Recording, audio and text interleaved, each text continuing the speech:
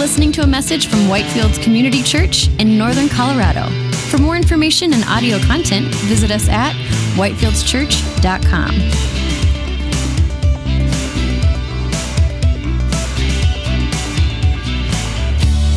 Good morning. My name is Cody King.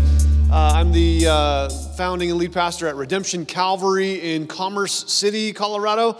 So if you don't know where that is, you probably just drive by it, and that's why you don't know where it's at. But my family and I moved there about 6 years ago to plant the church. I'm here today with my wife, Micah, and three of our four daughters. Yes, I did say daughters. I live in an estrogen ocean. You can pray for me. And so it's amazing. We love our girls, but they are girls. And so, you know what that's like if you have daughters of your own. But we're blessed to be able to be here this morning. It's such a privilege to be able to share God's word with you. Pastor Nick is someone who I respect and value so much, and so grateful for his friendship. We met a while back when I was in the middle of beginning and planting our church, and we actually really connected a little bit more deeply through the Expositors Collective.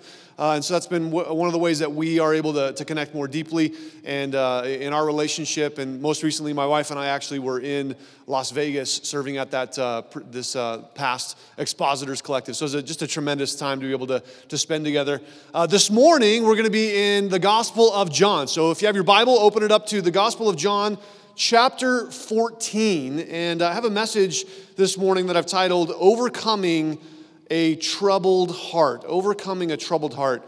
Has anybody ever had a troubled heart? Anybody know what that feels like? You don't have to raise your hand. Either, they say that trouble is kind of like motorcycle riders. There's only two types. There's those who have been down and those who are going down, right? If you know anything about motorcycles, and that's kind of the way that it goes, which is why my wife won't let me buy one. And so, trouble is one of those things for us as well. You are either in trouble currently, coming out of trouble recently, or headed into trouble in the very near future. It's just part of the facts of life. It's one of those things that is part of our lives on this side of eternity. And you're like, oh, I'm so glad I came to church today. Thanks for telling me that I'm going to be in trouble. It's just one of those things. And if we don't address it, if we don't think about it, if we don't purpose in our hearts to think about it from God's perspective, then when it comes, we're overwhelmed.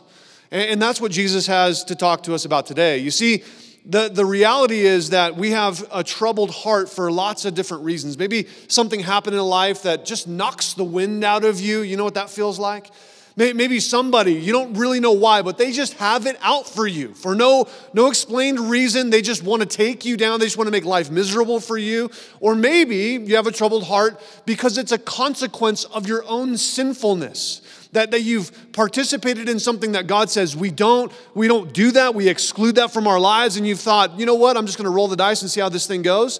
And the troubled heart comes as a result. Like David said in Psalm 51:3, my sin is always before me. And whatever it is, whatever reason it is that we have a troubled heart, Jesus addresses that for us in John chapter 14. And so today our big idea, the thing we're going to be looking at together in John 14, verses 1 through 14 is this: your heart is not the victim of circumstance. Your heart is not the victim of circumstance. And we've got to get that thought in our minds. Otherwise, we run the risk of allowing trouble to overcome us and overwhelm us. So let's read together John chapter 14, verses 1 through 14, and then we'll go back through and break it down. I'm going to read all of it together in one big chunk, and then we'll break it down together. It says this, John 14:1, let not your heart be troubled. You believe in God, believe also in me. In my Father's house are many mansions. If it were not so, I would have told you. I go to prepare a place for you. And if I go and prepare a place for you, I will come again and receive you to myself, that where I am, there you may be also. And where I go, you know, and the way you know. Verse 5, then Thomas said to him, Lord, we do not know where you are going, and how can we know the way? Jesus said to him, I am the way, the truth, and the life. No one comes to the Father except through me. If you had known me, you would have known my Father also, and from now on you know him and have seen him. Philip said to him, Lord, show us the Father, and it is sufficient for us. Verse 9, Jesus said to him, have I been with you so long, and yet you have not known me, Philip? He who has seen me has seen the Father. So how can you say, show us the Father? Do you not believe that I am in the Father and the Father in me? The words that I speak to you, I do not speak on my own authority, but the Father who dwells in me does the works. Believe me that I am in the Father and the Father in me, or else believe me for the sake of the works themselves. Most assuredly, I say to you, he who believes in me, the works that I do, he will do also, and greater works than these he will do, because I go to my Father. And whatever you ask in my name, that I will do, that the Father may be glorified in the Son. If you ask anything in my name, I will do it. Let's pray. Father, we thank you this morning for your word. God, we thank you for the opportunity to open it and to see what it is that you have to say to us. And we pray that you would help us to be able to understand. Not just to understand the ink on the page, but to understand you. To draw closer to you, to know you better, to dive deeper into relationship with you. And the result would be that our lives are transformed by your great power. And so we commit this morning to you, saying thank you for it. And we ask for your spirit to be moving among us, to give us the courage to follow you faithfully. We pray in Jesus' name, amen. Amen. Today, this morning, as we look at John chapter 14, verses 1 through 14, what we're going to be doing is breaking it down into 5 parts, all right? The first part being verse 1, have faith in Jesus. Then verses 2 through 3, have eternity in Jesus. Verses 4 through 6, have hope in Jesus. Verses 7 through 11, have knowledge in Jesus. And then verses 12 through 14, have busyness in Jesus, not business. Some of you are like, yes, that's a word from the Lord. I'm going to start my business. No, busyness in Jesus. So that's what we're going to be looking at together today in these 5 different areas. Now, as we look at John 14, it's important for us to grab a little bit of John 13 in order to understand what Jesus is talking about. Context is king. This is a massive concept for us to grasp in terms of being able to interpret the Bible correctly. And so in John chapter 13, Jesus is celebrating the Passover with his apostles, with the disciples. Can you imagine celebrating Passover with Jesus? I mean, just in the Jewish culture, in the Jewish tradition, this is something that they would have done every year. This is something that they would just have lots of excitement and tradition surrounding, kind of like the way that we celebrate Thanksgiving or Christmas. There's a lot of different traditions that we have, a lot of different things that we do, and we just look forward to it and prepare for it, and they're sitting down to have this meal, and they get together with Jesus, having Passover with him. And then in the middle of dinner, Jesus drops 3 massive bombs on these guys. And these massive bombs that he drops on these guys, they take the whole dinner from celebration to discouragement and worry and fear and anxiety, from celebration to concern. You see, Jesus talks about Judas's disloyalty. One of you is going to betray me. Jesus also talks about his own departure. Not only Judas's disloyalty, but his own departure. And then thirdly, he talks about Peter's denial. There in chapter 13. And as these guys are in the middle of, I'm sure they're just reeling over this, that all of these things are coming into their minds and they're wondering, what in the world are we going to do? And they're in a situation that's not going as well as they had hoped. I mean, put yourself in their shoes. When Jesus called them, he said, hey, I want you to leave everything. You know, there were some that were fishermen and they had businesses. And Jesus said, I want you to leave your business and I want you to come follow me. And now Jesus, as the CEO of their new company, he says, hey guys, I'm leaving. And they're like, well, what does that do for our business? How does this all work? Because now you're leaving. Am I now unemployed? How is this all going to go? And I'm sure their minds are just reeling with lots and lots of different things that they're not sure about. And Jesus says in the middle of this situation, Jesus says in 14:1, look at it there, he says, let not your heart be troubled. Did you see that first word? Let. Let not your heart be troubled. And when Jesus says this word let, he's inferring to the idea that this is under your control. That there are some things that are under their control. There are a lot of things, a lot of situations that they're going to be going through that are not in their control. But there are some things that are going to be in their control. And here's a key concept for us to grasp in this. When you're faced with what you cannot control, it's vital that you do what you can control. You're going to be faced with many situations throughout life that you're in the situation. You can't control it. You would never pick it. You would never go down that road, but there you are. You're in the middle of the situation, and that situation has the tendency and the opportunity to shipwreck your life and to shipwreck your faith. And if you're not careful, you'll let it. But it's vital that in the middle of those that we do what we can control. Anybody wake up today with the idea of saying, I just really want to destroy my life today? That sounds like a great idea. Anybody have that thought? That was not an active thought in your mind this morning? No, I don't think about that. The only thing I think about is I want to bless me. I wake up with thinking, how do I bless me? And I'm also thinking, how do I get you to bless me? Because I'm always on my mind. I love me a lot, and I hope you love me as well. Isn't that the way that we think, right? We're just constantly infatuated with ourselves. You see, pain's not a part of my plan because I can't control it. And because I can't control it, I don't put it into my plan. The heart of the matter is, it's a matter of the heart. And when you lose heart, you get into big trouble. And so Jesus says, don't let your heart be troubled, because the key factor is they might lose heart. And when you lose heart, it gets you into big trouble because it opens the door to laziness, it opens the door to cowardice, and it opens the door to sin. So we've got to be careful to guard that within our lives. In fact, Proverbs 4:23 says it like this: keep your heart with all diligence, for out of it spring the issues of life. Everything in your life comes out of your heart. And if you're not faithful to keep it, if you're not focusing on keeping it and paying attention to what's going on and just allowing it to do whatever it's going to do, then you're going to be led into all sorts of crazy things. You see, Jesus calls them to refocus their attention off of their problems, off of the issues, and on to Him, because a troubled life does not automatically mean a troubled heart.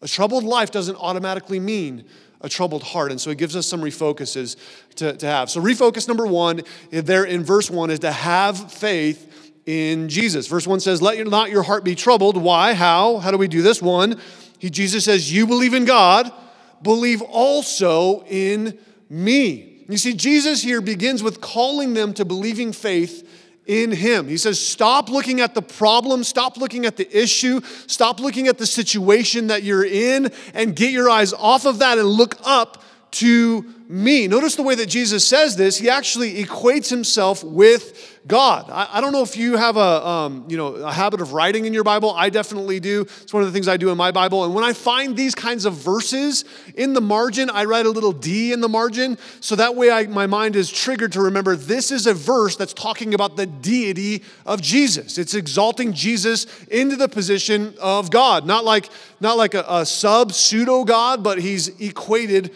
with God the Father. You see, when troubling times come, keeping your eyes fixed on Jesus will bring stability to your heart. It'll bring stability to your heart. Instead of being thrown all over the place, you'll be sure, you'll be steadfast, you'll be secure and sure. It's been said that anxiety and worry are like a rocking chair.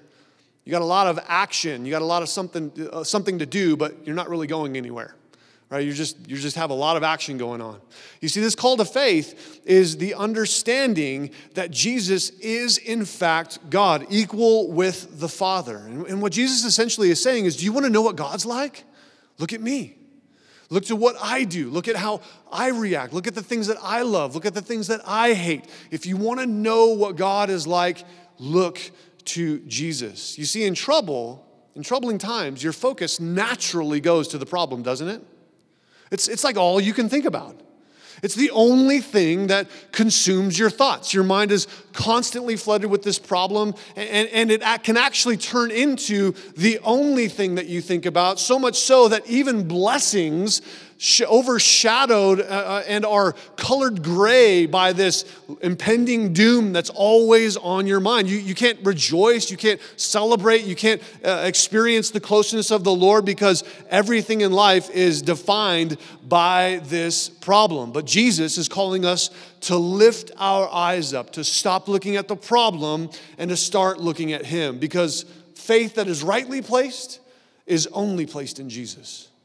A faith that is rightly placed is only placed in Jesus. That's the only place that faith belongs. And we are tempted, especially in times of trouble, to put our faith in so many other things. That our faith can't be in somebody. It can't be in, hey, if I just had a girlfriend, then that would solve my issues. Or if I just got married, then that would solve. Anybody got married and thought it would solve your problems and found out that it made them worse? You know what? Maybe if we just had kids, then that would fix the issues. Then you have them, and those heathens break all your stuff and won't let you sleep at night, right? And you're like, this is not working. It's not going to be in some leader. They're not going to save you. It's not. The elections are coming. This is an election year. They're not going to save you. I don't care who we elect. They are a sinner. They are broken. They're not going to save you. They're not going to fix your problem. But in our culture today, that's what we look to. We look to someone to save me from my problem. It's not in a circumstance changing. Sometimes we have this idea of faith being that if I just wait long enough for the circumstance to change, then life will get better. Maybe it won't. Maybe the circumstance isn't going to change. Maybe this situation is going to be with you for the rest of your life. Then what? What do you do with that? What do you do in those kinds of situations? It's not faith in yourself. Well, I just need to pull myself up and have self-esteem, and I just need to be courageous and be strong, and then things will get better. No, faith that is rightly placed is only placed in Jesus. So that's number one. Refocus number two is to have eternity in Jesus. Look back at verse 2. Jesus continues and he says this, in my Father's house are many mansions.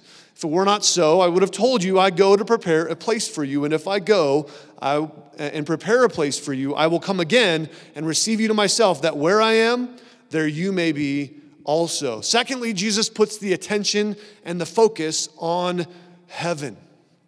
He says, not just me, but eternity. Look to heaven. Look to heaven being not this fairy tale concept, but a real place that you are really going to. That it's this sure and certain hope that we have, because when troubling times come, an eternal focus brings perspective to your heart. When you have the right perspective, then you can go through the troubling times with the right attitude, the right kind of heart. You see, this life is temporary. It's like the grass. And we know what that's like, especially here in Colorado where we actually have winters. You know, there are other places like Southern California and Florida. They don't have winter. They say it's winter, but it's just a slightly less hot summer is all it is. And so their grass doesn't fade away, but ours does. It's here today, and then it's gone tomorrow. And as we look forward to spring, the grass springs forth and blooms and comes about. And then, winter comes and it all dies again. That's why they call it the dead of winter. That everything goes back into that dead kind of a thing. And Psalm 103:15 talks about how our life is like the grass. And if we're putting everything into right here, right now, everything's about this life and this experience, then I'm forgetting that there's a real heaven and I'm really headed there. I'm really made for more than just right here, right now. Heaven fills your heart with hope. Heaven fills your heart with awe. Heaven fills your heart with wonder and anticipation that this life isn't all there is. And so Jesus promises there in verse 3 to prepare a place. Do you see that there? I'm going to go prepare a place for you. He says, I'm going to come back for you, secondly. And also thirdly, that you will get to be with him. When you think about heaven, I don't know what you think about. I don't know what floods your heart and mind. I don't know if maybe you watched too many Looney Tune cartoons or whatever, and you think heaven is sitting on a cloud as a fat winged diaper baby thing playing a harp. I don't know if that's what you think about when you think about heaven. If that's heaven, I don't want that. I don't want to be that weird diaper baby thing, and that just sounds crazy to me. Why would I want that? Why would I want to do that? You see, the thing that makes heaven what it is isn't some weird concept that we have about that. It's that Jesus is there. That's what makes heaven what it is. It's the relationship with Jesus, that I get to be with him, that I get to be near to him, that I get to look into his face, that I get to talk to him.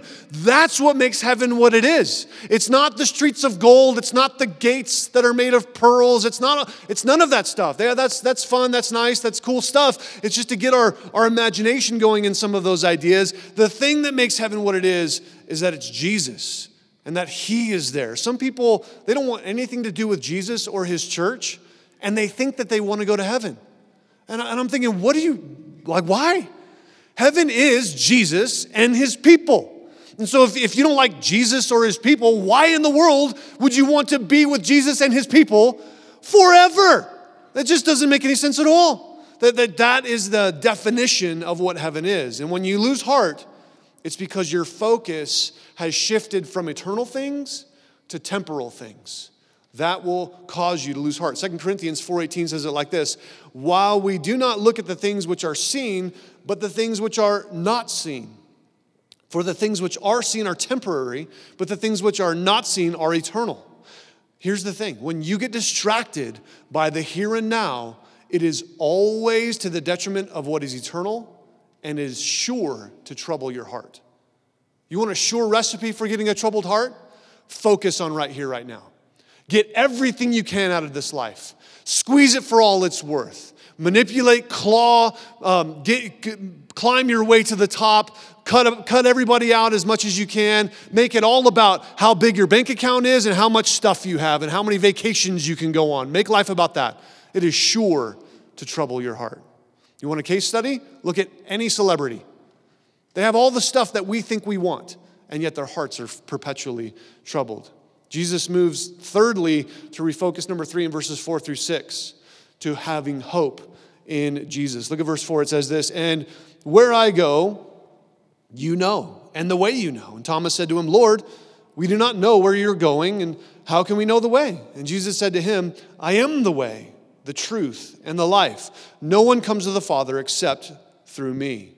Here in this third refocus, Jesus moves from belief in the distant and the abstract, the idea of a future hope of heaven, and he moves into the near and specific. He puts the focus back on himself again, because when troubling times come, being secure in who Jesus is and his great ability will bring hope to your heart.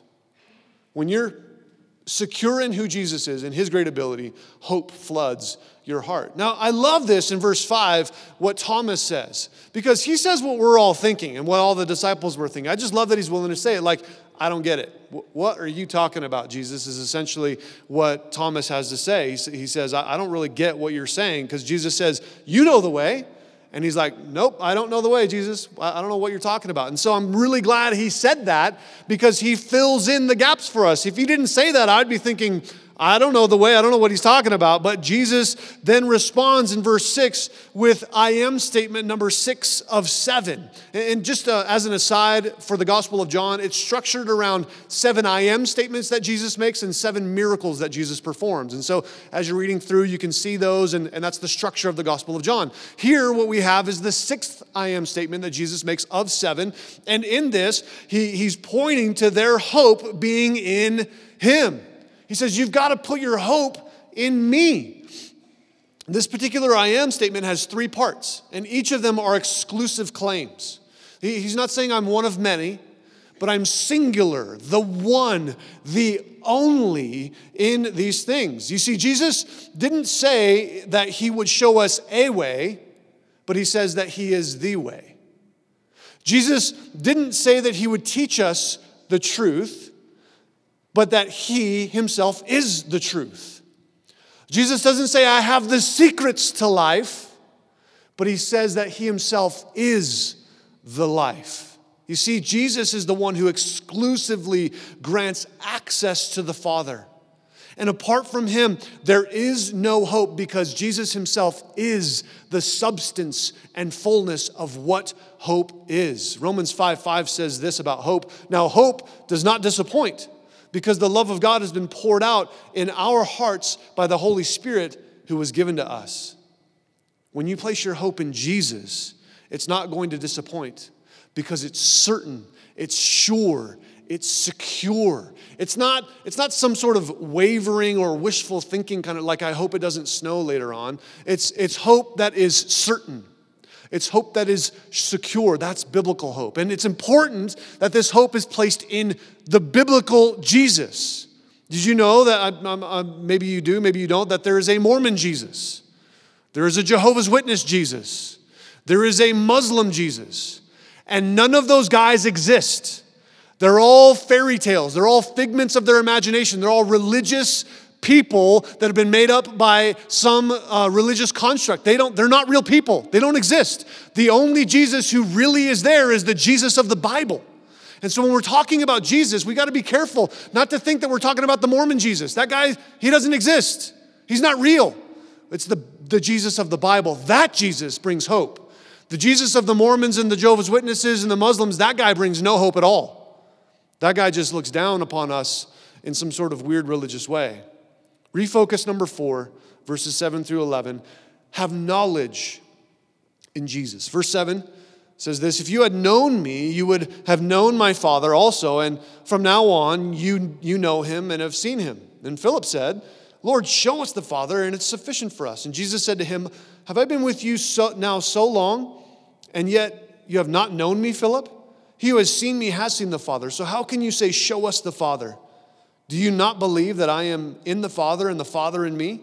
The words that I speak to you, I do not speak on my own authority, but the Father who dwells in me does the works. Believe me that I am in the Father and the Father in me, or else believe me for the sake of the works themselves. Here in this section, Jesus refocuses our attention in this 4th way, and he links the concept of his I am statement that we just read to the knowledge of the Father. Do you see that connection? Do you see the way that it flows together between verses 6 and 7? That Jesus is saying that I am the way, the truth, and the life, and that is connected to knowledge of the Father, because when troubling times come, your knowledge of the character and nature of the Father will bring courage to your heart. When you know who God is, then you can go through the trial, through the hardship, through the difficulty with a completely different courage, because you know who your God is. You know the kind of God that he is. You know that he is kind, that he will never leave you. He'll never forsake you, that he's the one who has justice, that he's the one who is powerful and merciful and loving and gracious, and he is the one to be feared. That when we understand the concept of who he is and his character and nature, it gives us courage when we head into trouble. You see, in verse 9, we see that Jesus connects some ideas here. Notice there in verse 9 that he refers to the Father as the Father. Well, previously in verse 7, Jesus refers to the Father as my Father. And now he's transitioning, he's connecting these. He's saying that my Father is your Father. That's what he's connecting the dots for with us. And this is a revolutionary idea. For us in modern Christianity, this may seem like that's one of those things that I know, that God is the Father. But for them, this would have been revolutionary. This wasn't just something that they would assume. They would see God as all-powerful. They would see God as sovereign. They would see God as Lord, as King, as Master, but they would never presume the title of Father or Dad to put on God. They wouldn't approach God that way. And so Jesus brings them into this deeper kind of a relationship. And they knew Jesus, and therefore they knew the Father. That's what Jesus was saying. If you know me, you know the Father, but they had completely missed it. You see, this can be a difficult one for some of us because of a misrepresentation of God that our own fathers have given to us. I don't know what your relationship with your dad is. Maybe you think about your father and you're filled with excitement and joy. Or maybe you're like me in that I have a completely broken, disconnected relationship with my father.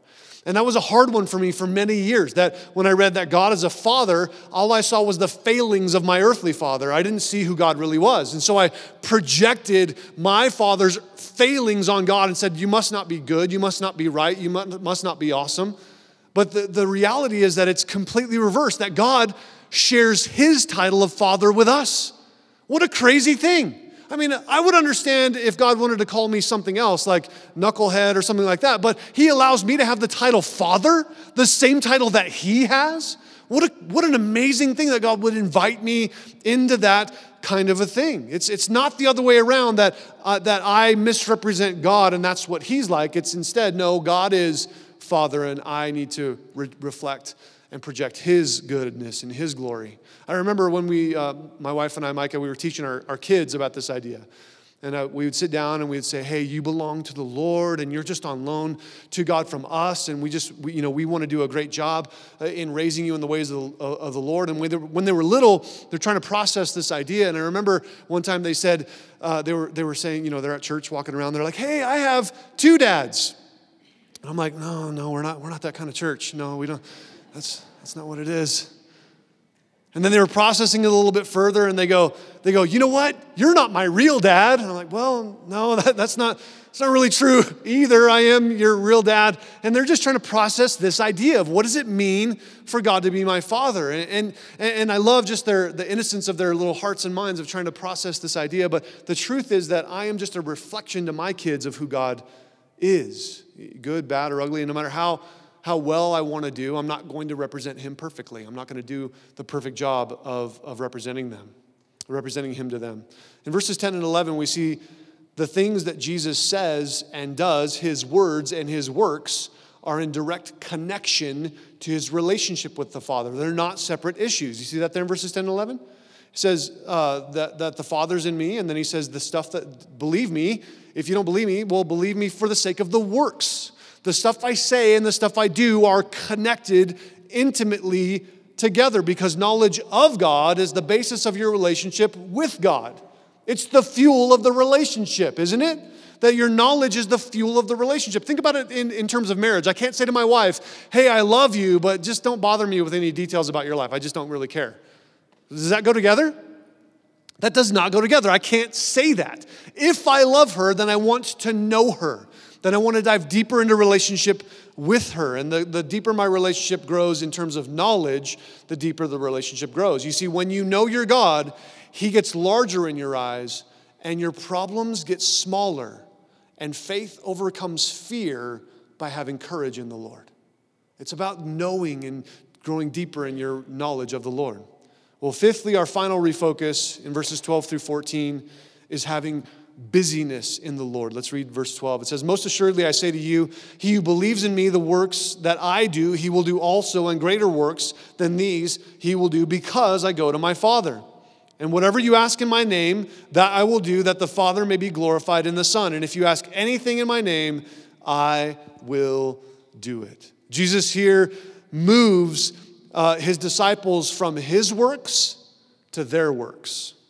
Not just what I do, but what you do as well. Being busy in the things of the Lord. Because when troubling times come, your pursuit of the work of God and serving others will bring joy to your heart. It'll bring joy to your heart. You ever experience this, that when you do for other people, somehow God meets you in the middle of that and he does for you? You experience what that's like? I hope you have. If you haven't, start serving. Show up early, set some stuff up. The thing that's an amazing thing that God does is he just serves you in the middle of you serving other people. He somehow fills you. He somehow repays you for the things that you do within your soul. And so here's a question I want to ask you. When's the last time you did something for someone who could never repay you? Far too often we do things for people kind of thinking, well, maybe they'll do something cool for me too. And maybe it's not an active thought, but it's in the back of our heads. When's the last time you served someone who has no means of ever repaying you? If you think, well, I'm too busy. I got a lot of things going on in life. I'm just kind of too busy. I think that thought, I'm too busy, it's usually just a self-centered excuse that we give. Instead, replace that idea of I'm too busy with this. That's not a priority for me. Say that instead. That hurt a little bit? Or maybe this. I really don't care about that. Now, maybe there are some things that aren't a priority, and that's okay, but be honest with what it is. You're not too busy. We all have the same time. We all have the same amount of time given to us every single day. You don't have more or less than I have. But you do have the opportunity to prioritize some things. And I think sometimes we prioritize the wrong stuff, and then we wonder why our hearts are filled with anxiety and worry and fear and a bunch of just busyness in the things that don't matter. If we would reprioritize some things, then it would put our lives in the right order. You see, belief in Jesus will always produce actions like Jesus. That's what he's saying in verse 12. He says, if you believe in me, you're going to do the same stuff that I do, is what Jesus says, and greater works than these you will do. You see, what's in your head affects what's in your heart, and that affects what's in your hands. Whatever you think affects what you believe, and it turns into what you do. And that's also true in the negative. You see, whenever you sin, you don't have an action problem. You don't have an activity issue with sin. You have a belief problem. Every single time we sin, it's always a belief issue. It's always an issue of me believing wrong. And if you want to change what you do, change what you believe. And when you come to terms with what you actually believe, it'll change what you do. You can say all day long, you can quote all the verses and tell me all the theology about what you say you believe, but if your actions are off, I'll tell you this, you don't really believe it. If you actually believe it, it'll change what you do. You don't have an action problem, you have a belief problem. And so Jesus is calling us into this kind of deeper belief. My wife and I, we travel around from time to time, and we love hotels. I don't know if you love hotels, but my wife has a thing with hotels. And so part of our deal is whenever we travel is she gets to figure out what hotel we're going to be in and do all the research and stuff like that and figure it out.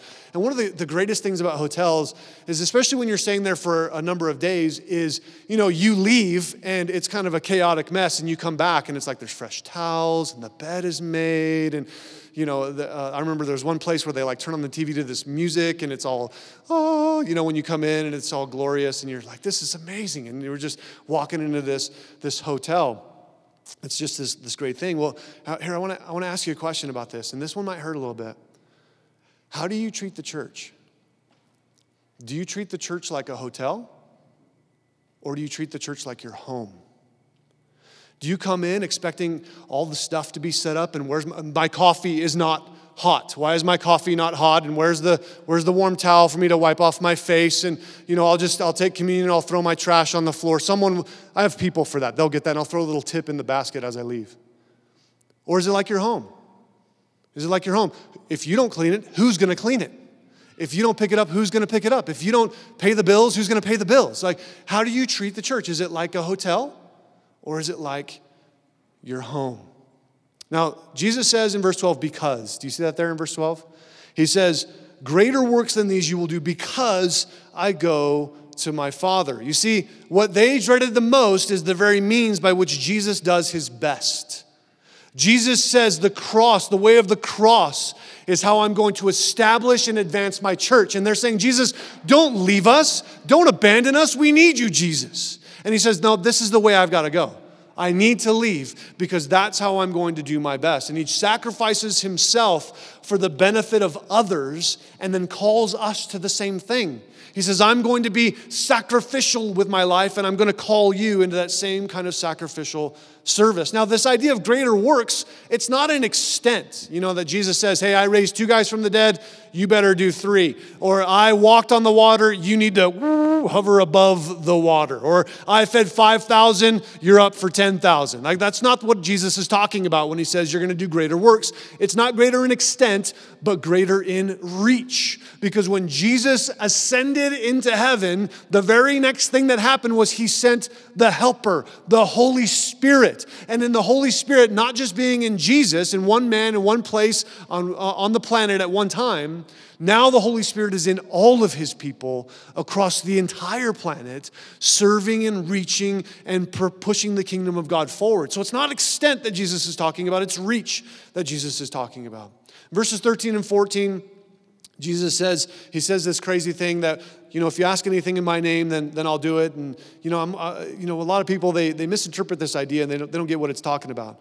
Essentially, what this is not that you get to stamp in Jesus' name at the end of your prayer and now God is obligated to do whatever it is that you said. It's not like God's in heaven wringing his hands saying, don't say in Jesus' name, don't say in Jesus' name. Oh, they said it, now I got to do it. That's not the way, it's not magic fairy dust that you sprinkle on your prayer and now God's got to do things, right? What Jesus is saying is that when you are praying in his name, it's the idea of putting it in terms of his character. It's asking for things that are in line with who he is. And contextually, what are we talking about? What's Jesus saying? He's talking about working for the glory of his kingdom. And so when Jesus is saying, you can ask anything in my name, he's not just saying, Lord, I pray that you would allow me to be the ruler of the world in Jesus' name. And then, oh no, he's got to do it. He's saying, if you will pray in my name, and the context is working for him and for his glory, he is ready to rush into that. As well, one of the amazing things that I think that we have to process with this is that there are multiple answers to our prayers. Yes is not the only valid answer to your prayer. God can say no. Have you ever been blessed by God saying no to your prayers afterward? You realize it? You know, you pray for this, you're so, God, I need this. God, do this for me. God, make this happen. And then you get on the other side of it and you're like, Lord, I'm so glad you ignored my prayer for that. If I had it my way, I would wreck my life. But Lord, sometimes he says no, and sometimes God says wait. Sometimes God says wait. My oldest daughter, she's 15 now, but I remember when she was about 18 months old, I did what every godly man would do in discipling their kids. I started feeding her steak. And so, you know, I'm sitting her on my lap and I'm cutting up some of this meat and I'm feeding it to her, and she's just like, you know, her eyes are lighting up. This is like glory. I can't believe you haven't given me this before, Dad. What is going on?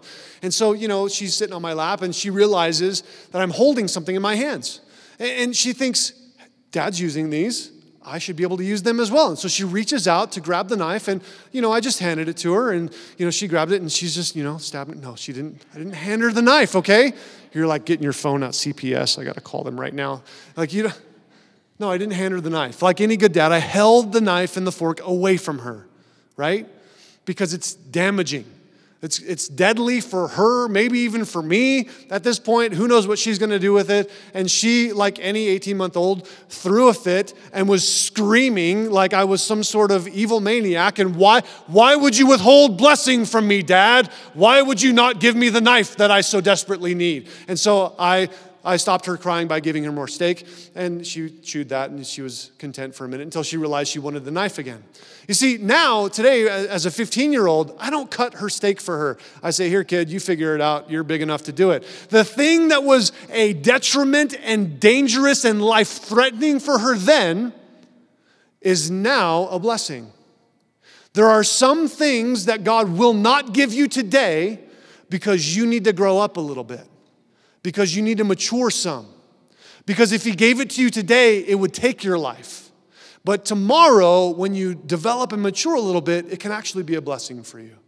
And so there are some things that maybe you look at and you say, this could be a great blessing for me, but the Lord hasn't given it to you because it's time to mature. As we wrap up all of this, you know, one of the last thoughts I want to leave you with is that those who complain the most are typically those who do the least. Those who complain the most are typically those who do the least because their eyes are focused on themselves, their glory, their comfort. That's all they think about. And Jesus calls us to refocus, shifting our eyes off of our problems and shifting our eyes onto him and onto eternity. It's vital to overcoming a troubled heart instead of allowing the troubled heart to overcome us. If you're focused on being a victim, then you'll be good for complaining and you'll be good for excuses, but you probably won't be good for much else.